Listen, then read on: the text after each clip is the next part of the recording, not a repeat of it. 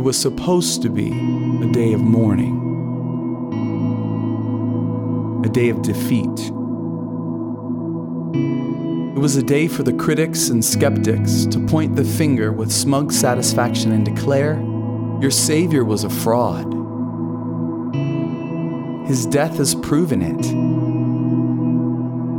He is buried, he is gone, and he will be forgotten.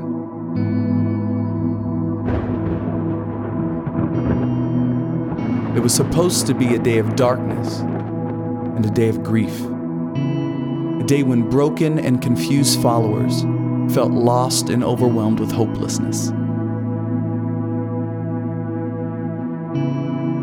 Even those who went to visit the tomb that day expected to find nothing more than a lifeless body. It was supposed to be a day of sadness and weeping. But you transformed it into a day of rejoicing, a day of victory, a day when the children of God can shout with confidence, He is alive, He is risen, and He will never be forgotten. This day has driven out all darkness and grief, erased all sin and shame. A day when followers of the true Savior are flooded with purpose, promises, and hope.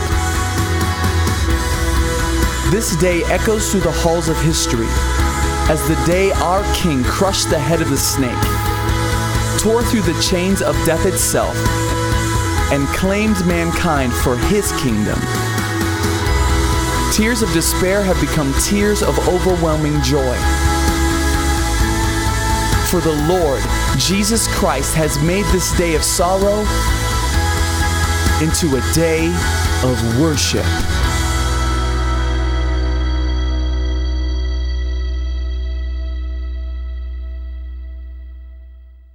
Well, welcome. Glad you guys are here today. I forgot to tell you during the announcements that on the card, there is a scavenger hunt. You know, the kids are all hunting for Easter eggs outside. We put 7 misspelled words on the front of the bulletin. And so if you're the first one to find those and circle them for me, I've got a free t-shirt for you, all right, at the end.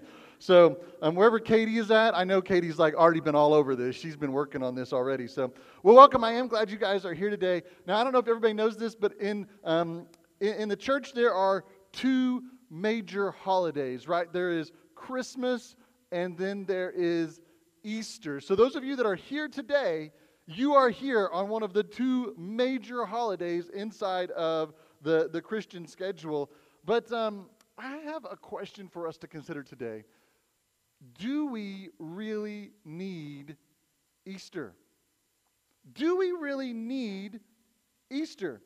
You know, I don't know about you, but it sure seems like to me that Easter is a lot of waste of money, kind of like Christmas is sometimes, right? I mean, we get chocolate Easter bunnies. Did anybody have those at their house? Oh, I have so many of those at my house now, all right? We had dye, and they had like, my wife got out the mixing bowl. Do you know the last time the mixing bowl was out at our house? I think when we got married. And she got the mixing bowl out to dye Easter eggs with, right? She had to do some sort of a whip in order to do it. And I'm like, this is incredible. This is crazy. And then there's fake grass. I don't know who invented fake grass, but they must be a very, very close friend of the devil. That stuff is evil, right? It is straight from, well, you guys know right where it's from. That stuff, every time that you think you've got it all picked up, right? You look down and it has multiplied. And you reach down to get more of it and it clings to everything. It's like it clings to your legs. And you're like, I cannot get this stuff off for anything. Fake grass is the worst. Oh my goodness. But, and then hiding Easter eggs.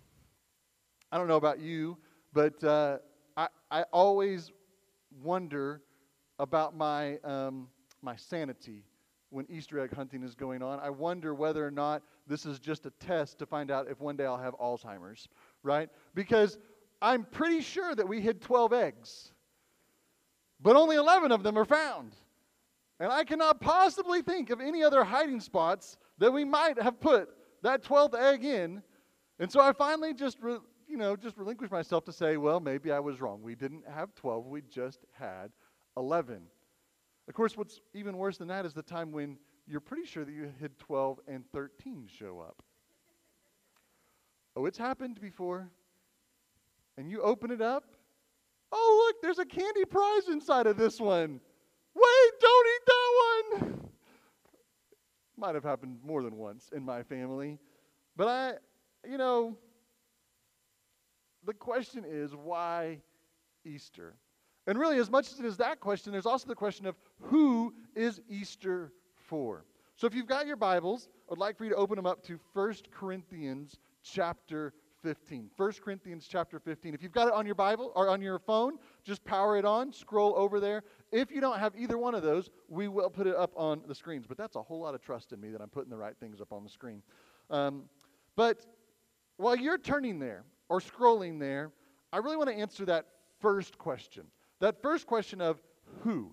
Who is Easter for? Jokingly, pastors call this day the Super Bowl of church Sundays, right? And this is kind of like pulling back the curtains for just a second with you guys. So you can't talk about this when you walk out the doors, right? This is like the magician who reveals how a secret is done, a trick is done.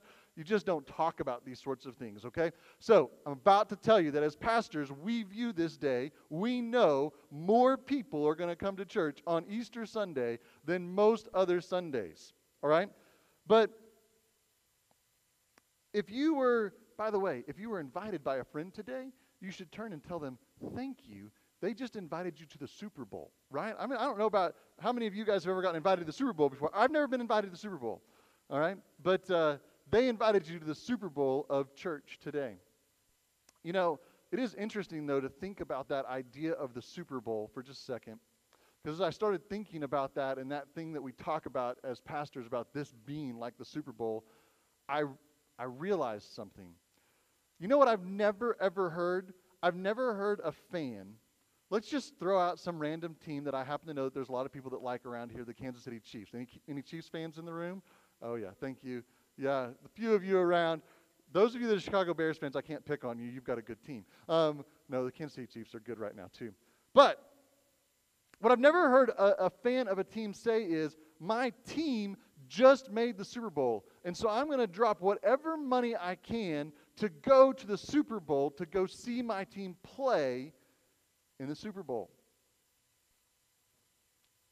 Now you're thinking about that for just a second. You're going, wait, he's right. I don't know that I've ever heard a fan. When we have national championships for college, everybody's like, I can't wait to go with my team. But when it comes to the Super Bowl, everybody kind of knows that it's not for the fans. It's for somebody else.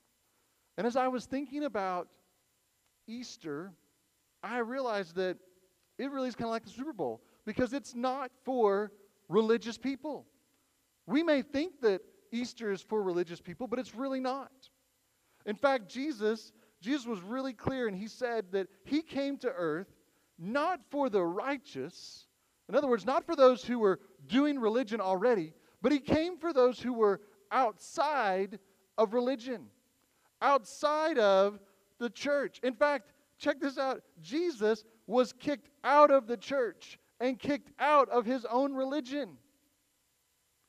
And so Jesus said, I didn't come for religious people. And so when we come to Easter, it's important for us to understand that it's not for the church people. So if you're here and you would say, you know what?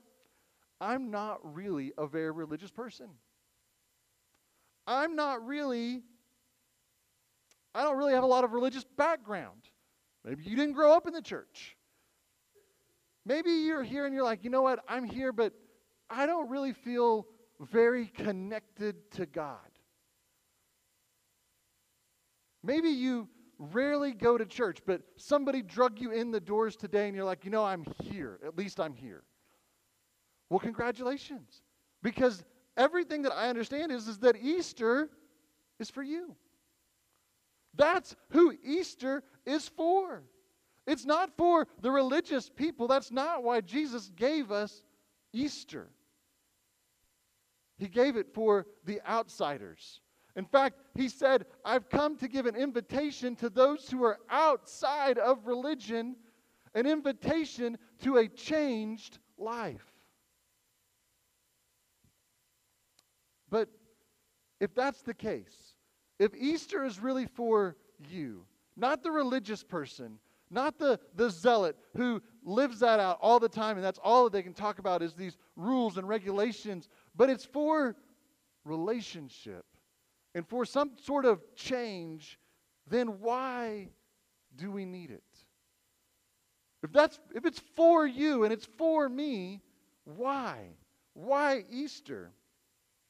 You know, I believe that Easter changes everything. In fact, there's a word that we use now that's called game changer. Maybe you've heard it. And I think Easter was probably one of the very first game changers that was ever out there. And our passage today is written by a man named Paul. Now, Paul, he used to be a religious person. In fact, Paul was so religious. He was so religious that he walked around and hunted down anybody who was a threat to his religion. Sounds like a great guy to be a friend with, right? That's the guy that you're like, hey, I want to be best friends with him on Facebook. He might come knock on my door and shoot me if I don't believe the same things that he does. That's how religious he was. But Paul had a moment in his life, a moment of blinding truth where he came face to face with what Easter is all about. And it radically changed his life. Later on in his life, he was writing a letter about this experience. He wrote it to a group of people who were in the city of Corinth. And it was all about this idea of why Easter, why we need Easter, and why it was for us. In fact, he even goes into what is perhaps an even bigger question of what if Easter never happened? Now, to be fair, in just a moment as we read this passage, Paul's not going to use the word Easter in it. Paul's going to use the word resurrection.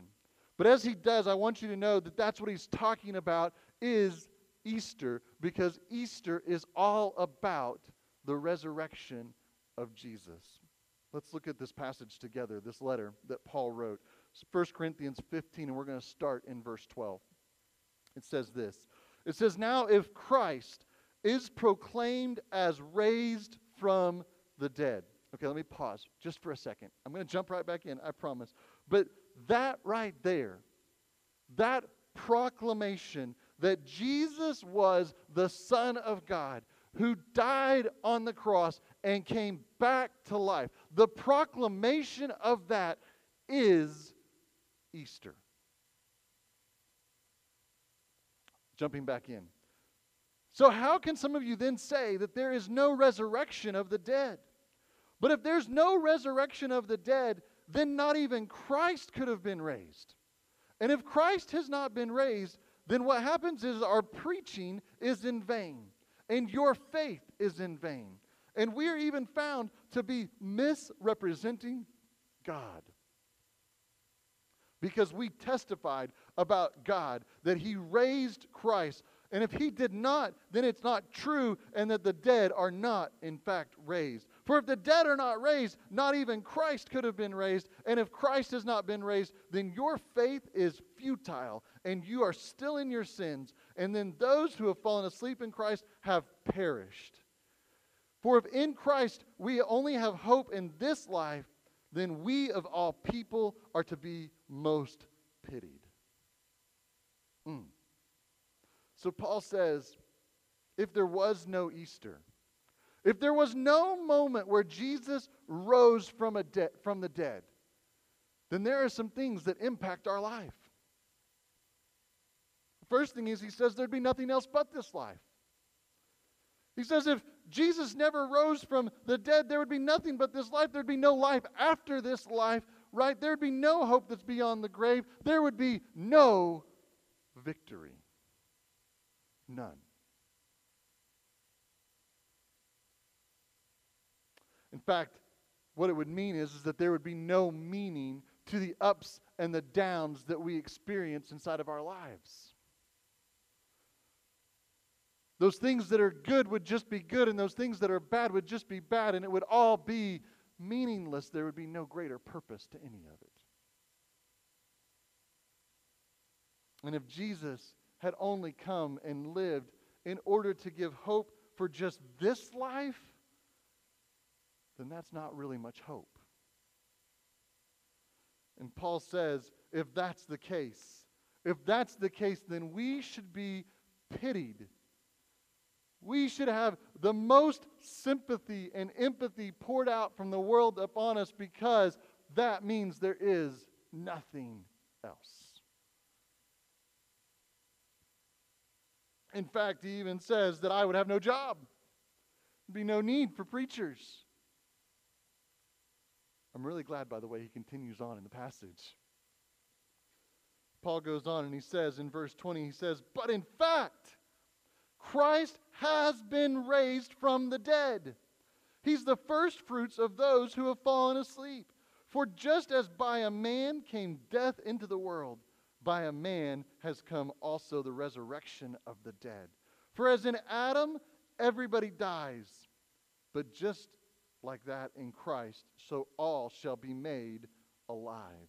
And each of those would be in his own order. First would be Christ, and then at his coming, those who belong to Christ. And then comes the end, when he delivers the kingdom of God to the Father after destroying every rule and every authority and every power.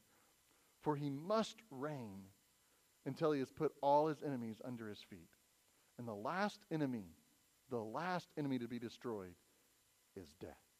Let's pray. God, I thank you. I thank you for Easter. I thank you that we have a day that we get to look back on and celebrate how everything was changed. That Jesus rose again from the dead. God, I am so thankful for the invitation to change that Paul gives inside of this.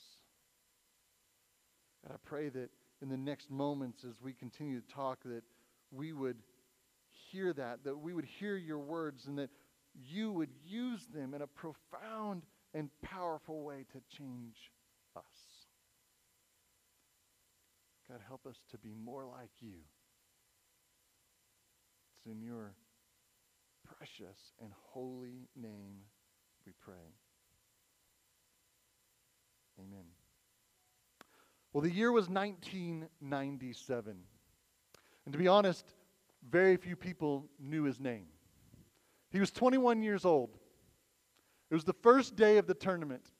And on the front nine, he shot a 4/40. In fact, it took a miracle on the back nine, which included an eagle, for him to finish the day at just under par.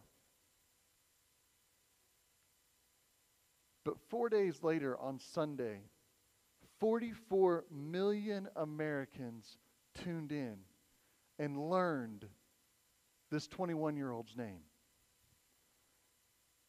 They witnessed something that had never been seen before. He was the youngest, and he was the first non-white to ever win the Masters. 1997 was a pretty good year for Tiger Woods. Not only did he win the Masters that year, but he went on to win 4 tournaments that year, and he netted $62 million between tournament winnings and endorsements.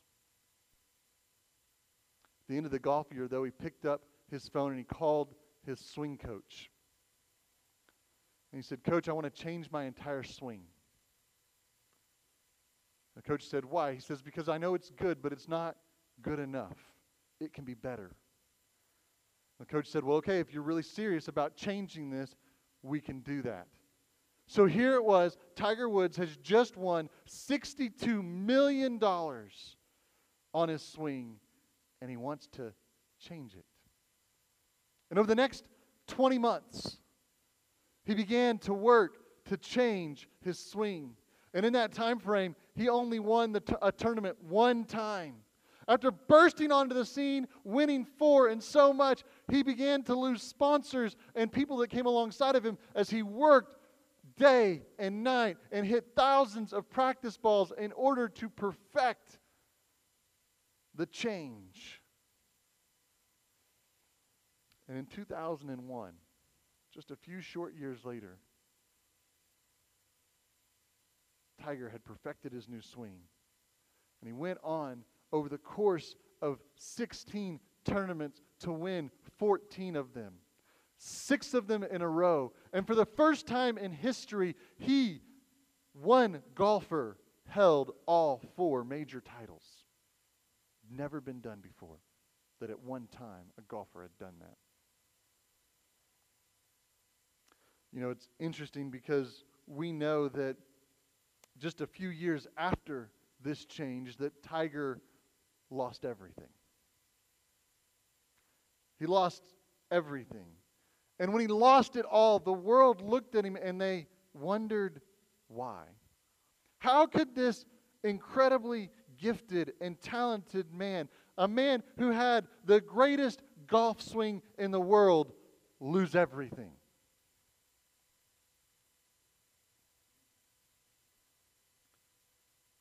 And the answer is that a golf swing is something external. Tiger changed something on the outside without changing things on the inside.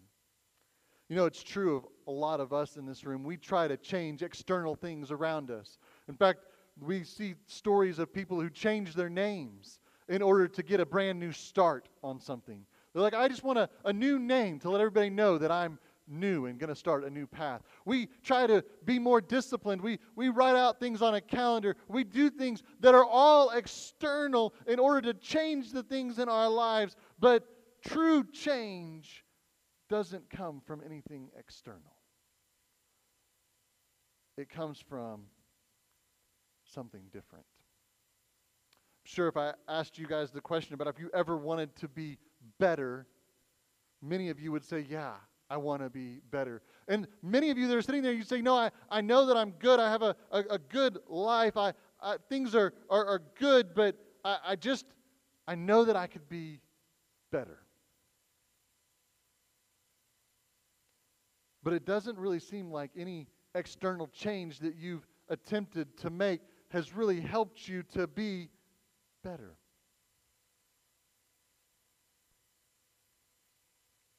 Maybe it's possible that you just need a different kind of a change.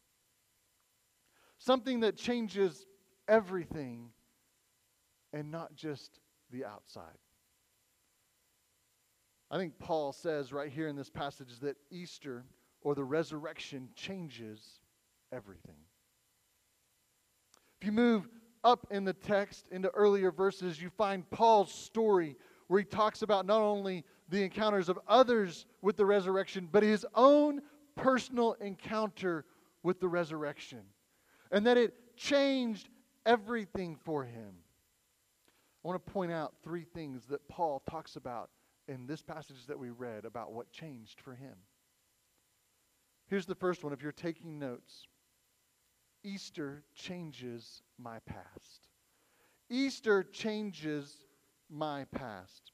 You know, I don't have to know your story to know that you have a past. Everybody sitting in this room has a past. Now, your past is probably not quite like Tiger Woods' past. But just like Tiger, you have moments that you're extremely proud of. But we also have moments that we're incredibly ashamed of. Moments that we would give anything, that we wish that we could go back and change them and do them over again. And if only we could do that. Those sort of moments are the moments that, if we're honest, they usually have scarred us. They've scarred our families, our friends, our coworkers.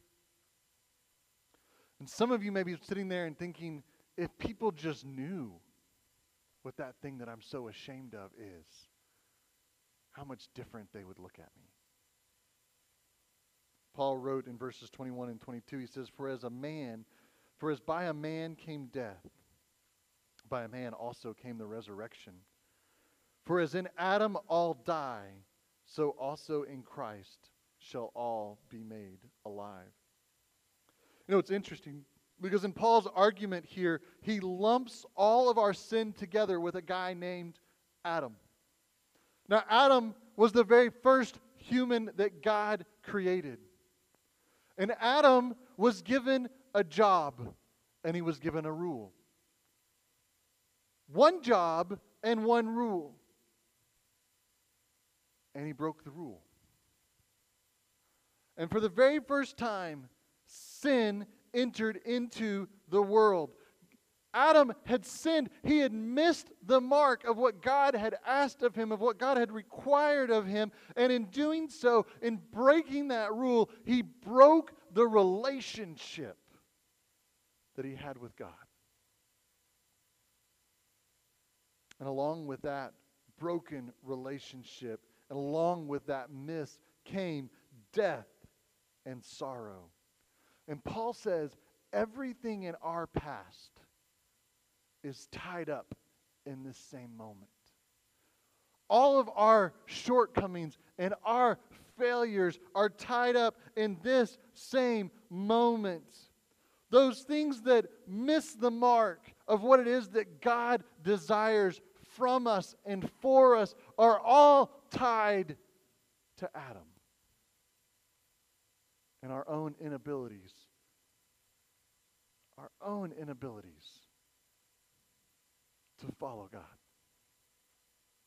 But Paul says, he says that Easter changed that. In fact, he says, my past mistakes are forgiven. In Jesus, I'm no longer tied to the mistakes of Adam.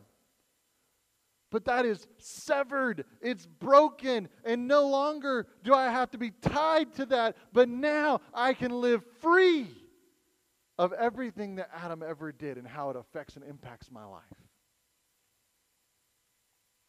You know, Rick Warren tells a story.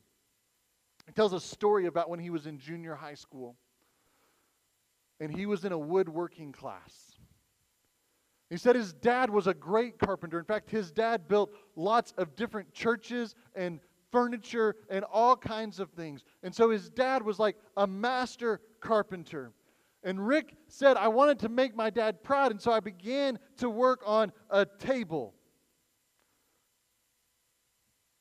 And he said it was a disaster. He said, I think the table was supposed to have 4 legs, and it had 5.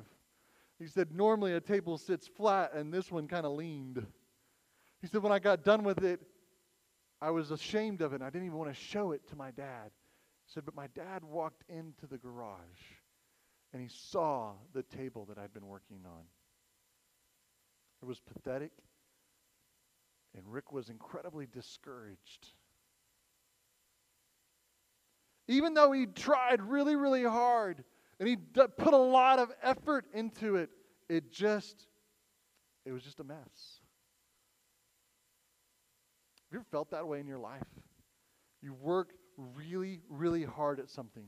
You're trying just as hard as you can, but no matter how hard you try, it just seems to keep turning out in a mess. Well, Rick goes on to say that when his dad walked in and he looked at the table, when he saw what it was that Rick had worked so hard on, he said his dad didn't say to him, I'm disappointed in you. You could do better than this. You didn't live up to the Warren name whenever you were doing this. You're pathetic. Instead, his dad looked at him and he said, it's okay, son. He said, you can start over on this. And this time, I'll help you. This time, I'll help you. You know what? I think that's exactly what Paul is saying about how Easter changes our past. God says because of Easter, because of the moment of the resurrection where we now have the ability to have life, Jesus says you can start over. And this time, I'll help you. That's incredible news. But Easter not only changes our past, Easter also changes our future.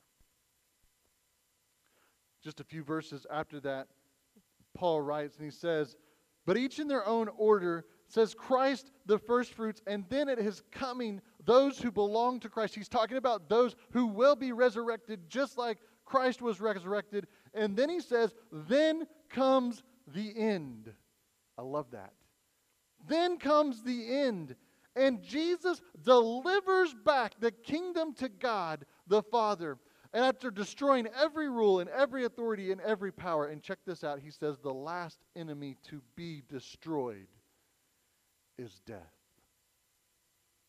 You see, the resurrection not only changes my past and frees me and releases me from everything that is tied up with Adam, but it changes my future destiny.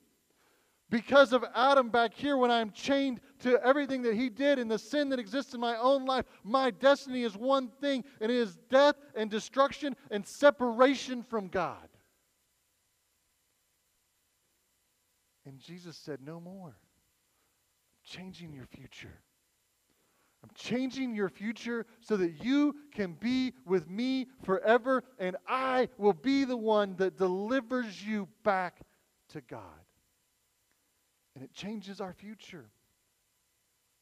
By the way, if you're sitting out there and you're what we would call a universalist, right? You think that, hey, all the different paths to God, as long as somebody is pursuing a path to God, are good. And eventually, all roads lead to heaven. I just want to ask you a question for a second. Why would somebody who doesn't already love God and have a relationship with Him here want to go to heaven? A place that is all about Him. If you ask me, if there's any evidence of what hell would be like, the universalist has just named it. Because the person who doesn't love God on this earth surely is not going to love Him in the next. That would be the very definition of what a living hell would be like.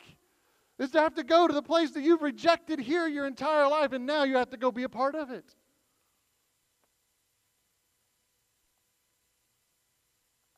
But for those whose past is changed, so too is their future. But here's my favorite of the three things that I think Paul talks to us about. Not only that our past is changed, not only that our future is changed, but here's the final thing. Easter changes my present.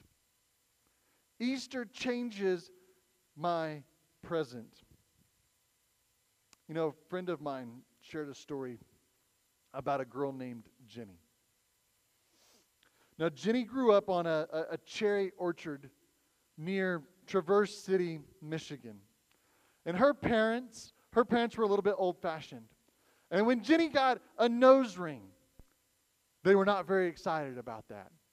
When Jenny began to wear different kinds of clothes, they were not very excited about that. When Jenny started listening to the wrong kind of music, in their opinion, they were not happy about that. When all of these things came together, her dad had a conversation with her, and it turned into a heated argument. And Jenny looked at her dad and said, "I hate you. I hate you." She left. Night she ran away to Detroit. While she was in Detroit, a man rolled up in a really big and a really nice car. And he took Jenny in. He took her to this amazing penthouse room. And she could order all of the goodies that she wanted. She could eat to her heart's desire, and then he began to give her some pills that made her feel good. It took away all of her worries. And then he began to teach her things that made guys feel good. And he said, look, these guys will pay money for you to do these sorts of things. And she began to do that. And they began to pay money. And after about a year, Jenny got sick. She couldn't work anymore. And it wasn't long before the man who had been so nice to her was no longer nice. And as she couldn't work, he kicked her out of the penthouse that she'd been in. She was on the streets. And she had to use every little bit of money that she had saved because she'd gotten hooked on those little pills that she thought were making her feel so good, and she used everything she had in order to buy them. Until she got to a point where there was nothing. And in that moment, freezing on the streets of Detroit, with just enough money in her pocket to be able to buy a bus ticket to go home, Jenny decided that she'd go back home. She picked up the phone. She called home. 1 ring, 2 rings, no answer. She hung up. She picked up the phone. She called again. 1 ring, 2 rings, 3 rings. The answering machine picked up. She hung up. Finally, she called one more time. Answering machine picked up again. She said, Mom, Dad, I don't know if you're there. She said, but I'm coming home. She said, actually what I did is I bought a bus ticket. And the bus will pull in about midnight tonight. She said, if you're there, when the bus gets there. And she said, but if you're not, she said, I'm just going to stay on the bus and head on into Canada. And she hung up the phone. She got on the bus. Bus ride was 7 hours. As you can imagine, as you're bumping along with nothing but your thoughts, she began to think to herself, I don't even know what I'll say. What are they going to think? Will they even show up? Finally, the bus rolled into the station. The bus driver called out over the intercom and said, we'll stop for 15 minutes. Jenny took a deep breath. She opened up her compact lens, checked her makeup just a little bit, and stepped off the bus. As she stepped into the station, she looked around to see if her mom and dad were there. And what she saw blew her away. Because not only was her mom and her dad there, her sister and her brother and her aunts and her uncles and her next door neighbors were all there. 40 people had gathered at the bus station with party signs and welcome home signs, and were so excited. And with tears streaming down her face as she buried her head into her dad's shoulder, she began to say, Dad, I'm so... And he said, sweetheart, we don't have time for that right now. You're going to be late for your party. We have to go. I love that story because her present was changed, because her past had already been forgiven and her future had already been forgiven. In that moment, it was all about being present.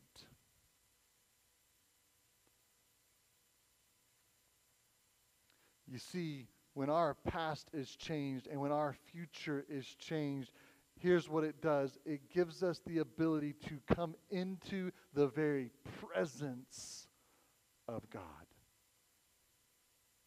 You know, I love this. God says anybody who comes into his presence and says, God, I want to be in your presence. That's where I want to be. A declaration, just like she picked up the phone call and said, I'm coming home. That's where I want to be. And she turned and left everything behind. God says, He's throwing a party for us. All of the angels in heaven celebrate over the person who's coming home. And it changes our present. I'm going to skip to the end of the chapter. By the way, this chapter is packed. And there's all kinds of great things that are in 1 Corinthians 15. And I encourage you to read it this week. But at the very end, Paul says this. He says, therefore, my beloved brothers, be steadfast, immovable always, abounding in the work of the Lord, knowing that in the Lord what you do is not in vain. You know what I love more than anything about Easter? Easter gives me the courage to face today. It's all about the present. Let's pray.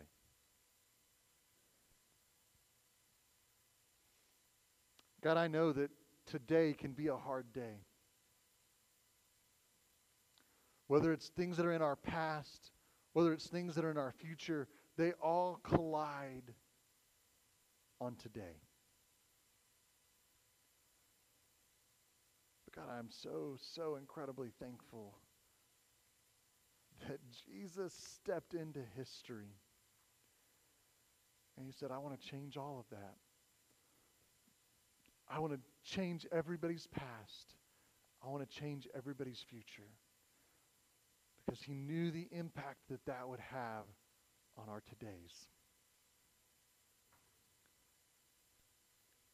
You know, maybe some of you are sitting here and you'd say, you know what, I've never, ever made a decision. I've never done what it is that you're talking about of saying, Jesus, I want you to be the one that's in my life. I turn away from the one that's in charge of it, and I want you to be the one that's in charge. We call that being a Jesus follower around here. And if that's you and you say, you know what, I've never, ever done that, but today I want to have my past completely changed. I want to have my future changed because I need today changed. If on your phone in the next couple of minutes while we're singing this song, if you'll text the word Jesus follower to the number 97000. This week, somebody from our church will call you and we will talk about what it means to step across that line and become a Jesus follower and about how it changes everything. God, I thank you again. God, I'm praying right now for somebody that's out there that says, God, I desperately just need my today changed. And that they would make a decision to become a Jesus follower for the very first time. God, I give you glory and honor, and it's in your powerful and holy name that we pray. Amen.